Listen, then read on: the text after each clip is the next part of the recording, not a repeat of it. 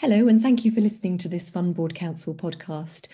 This is a 15-minute excerpt of our longer podcasts, and the full podcasts are available exclusively to Fund Board Council members via their member portal. If you like what you hear and you'd like to find out more about membership, please do contact us via our website at fundboards.org. In the meantime, happy listening.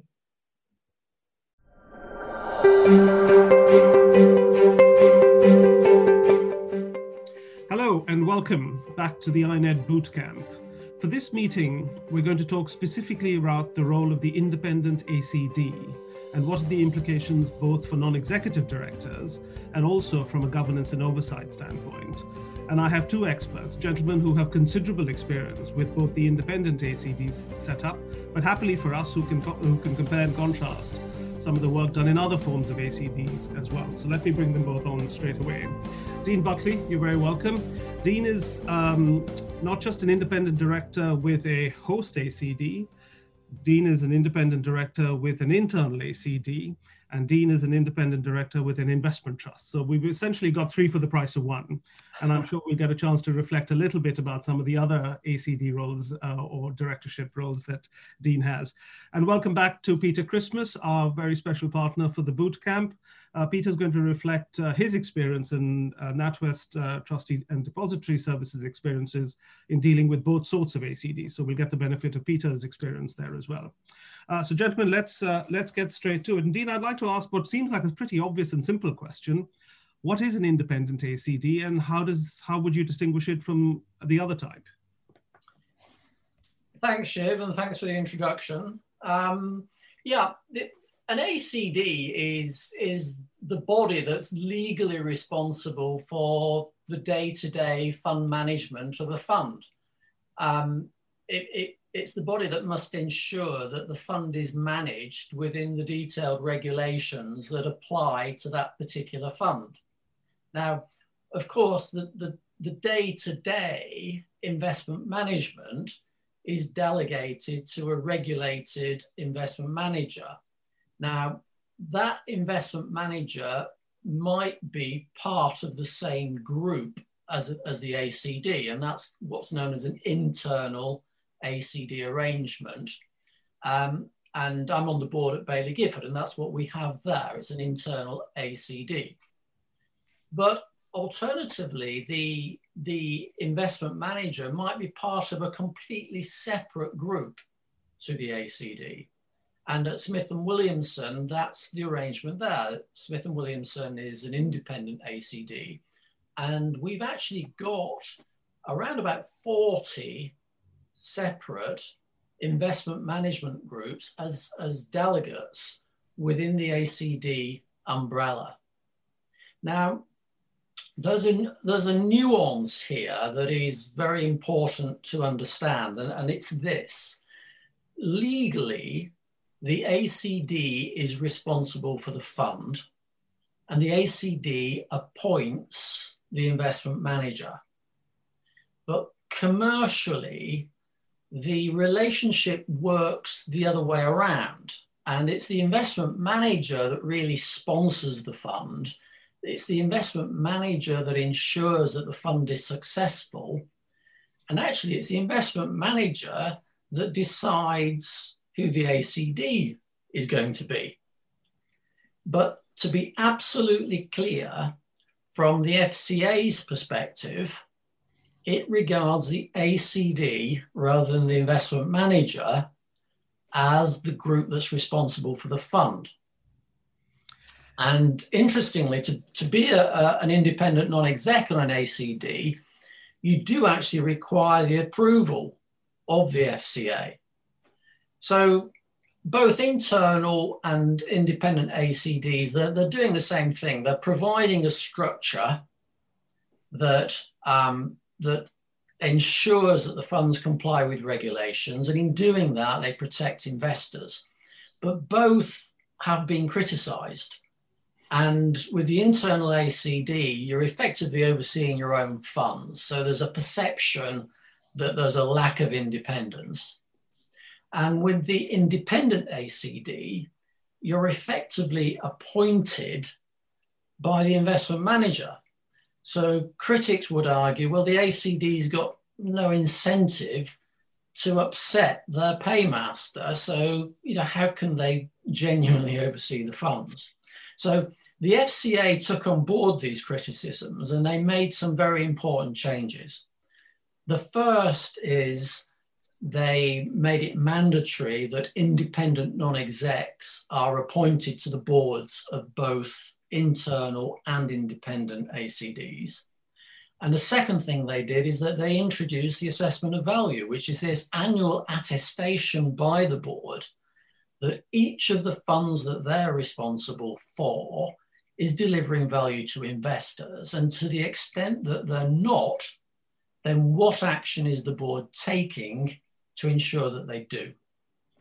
So that's the independent and internal ACDs. Thank you, Dean. That was very well put. And you raise a very important point. I should have flagged this at the start of our discussion. We're recording this conversation at a point in time where we know that there is a review of the independent ACD sector that's underway. We don't have the results or the findings of that yet, and we may not for some time yet, but hopefully some of these issues will undoubtedly get dealt with or looked at through that process. And I will come back to a couple of points that you've raised within your initial commentary there, Dean. But let me quickly follow up with one question. And you took us up to the point, but you haven't quite gotten us over there. Roles and responsibilities for independent directors, this important group of people now who have to sit on these ACD boards. You've said that both types, internal and independent, have similar roles, but given the structures are a little different, is your responsibility wearing your Smith and Williamson hat different to your responsibility wearing your Baillie Gifford hat? No, I don't think it is. I think, in broad terms, I think that the roles and responsibilities of INEDs, regardless of whether they're on independent or internal ACDs, I think the roles are the same. The primary role of the independent non-exec is to protect investors. And when I'm sat in a boardroom listening to debate, I like to think that I'm the voice of the investor. The investor that can't be sat around the table, what would they say about the fund? So, some of the questions that I'm really focused on is the fund being managed in a way that's consistent with its objectives? Is the investment performance satisfactory against those objectives? And if it's not, what is the board doing about it? Are the expenses borne by the fund fair and reasonable in the context of what's being provided? What about the liquidity profile? Is that acceptable? Are the operational aspects of the fund being managed efficiently? There are lots and lots of questions, and I think those questions are consistent, whether it's internal or independent. There are two, to my mind, there are two big differences. The first is that the independent ACD is a commercial enterprise. So, it's there to make a profit at the end of the day. So, I'm thoughtful around, well, is it capitalized appropriately? How profitable is it, and what is the outlook for profitability? And what's the strategy for growth? Because ultimately, not only does it need to perform its fiduciary role, but it needs to be successful as a commercial enterprise. The second main area of difference, I think that's slightly less visible, is that typically with an internal ACD, you're going to have the oversight of one investment manager. Whereas with an independent board, you'll be overseeing potentially many investment managers. And that to me adds a level of operational complexity and also requires a well-resourced and technically quite skilled third-party oversight team. And it also means that as an independent non-exec, you're slightly further away or more detached from the investment managers than you are in the internal ACD structure. That last point is a really important one, Dean. Thank you for that. We'll come back to that in a minute. I want to bring Peter in. Peter, you sit at the sort of heart of a lot of what we've just talked about as in your role as a depository. So give us your sense of what you see. Obviously, you deal with both types through your work at NatWest. What in your mind are some of the differences, or what are some of the areas of common purpose between the two types that you see from your standpoint? Yeah. I guess, firstly, sort of reiterating some of what Dean said, from a contractual perspective or from a structural perspective, there isn't any difference. The depository is appointed by the ACD. So whether that's an independent or an in-house ACD, that makes no difference. I think the differences from our perspective are much more along the lines of the operational complexity. So just for example, of our the assets that we have as a depository, around about 15% by assets would be from the host ACD sector, but slightly more than half of the funds that we have would be from the host ACD sector. So you've got a very different profile. So you tend to have a lot more funds, and the average size of those funds tend to be smaller. And in fact, I looked up some research that we did a couple of years ago, that for the host sector as a whole, in the UK, the average assets per fund was around just over 120 million.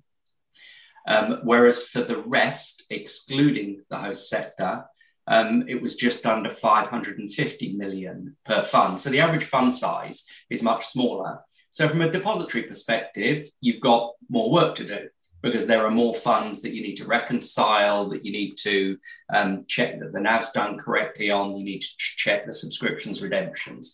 So there's certainly more operational work to be done. I guess the second part of it is that the oversight of the ACD's oversight of the underlying asset manager. So when we do our due diligence on the host ACD, one of the additional areas we'll look at is how are they overseeing the underlying asset manager? We as a depository have no commercial or legal relationship with the underlying asset manager. So we need to be sure that the host ACD or the independent ACD has done appropriate due diligence and also has appropriate monitoring in place through the life of the fund. So I think those are probably the main differences. It's also, I guess it's worth sort of pointing out there tend to be broadly two reasons why there might be an independent ACD. One would be basically investment managers who not necessarily are too small, but don't want the compliance overhead that there would be in having an ACD and all the regulatory overhead, so effectively outsource that to someone else. The other example would be somebody from a different country effectively wanting to launch a fund in the UK, and again, for the same reasons, not wanting to set up the same amount of local infrastructure. And I would say in the UK, the first of those tends to be the predominant model. Yeah, thank you. Thanks for that, Peter. So obviously we're doing this as part of our INED bootcamp, and we've got a range of different INEDs, those with considerable experience, those with slightly less, and some of those who have aspirations to sit on fund boards.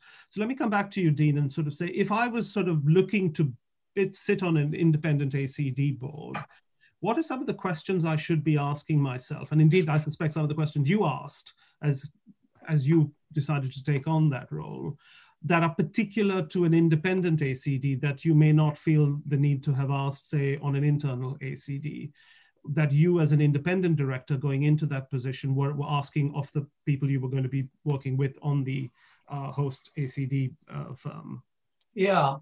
There are lots of questions that I ask at interview, and I guess some of those questions will be consistent whether it's an independent or whether it's a host. And I think some of those in that area, some of the questions that would be really at the front of my mind would be, firstly, the quality of the board that would potentially be joining, both in terms of its seniority and also the breadth of experience.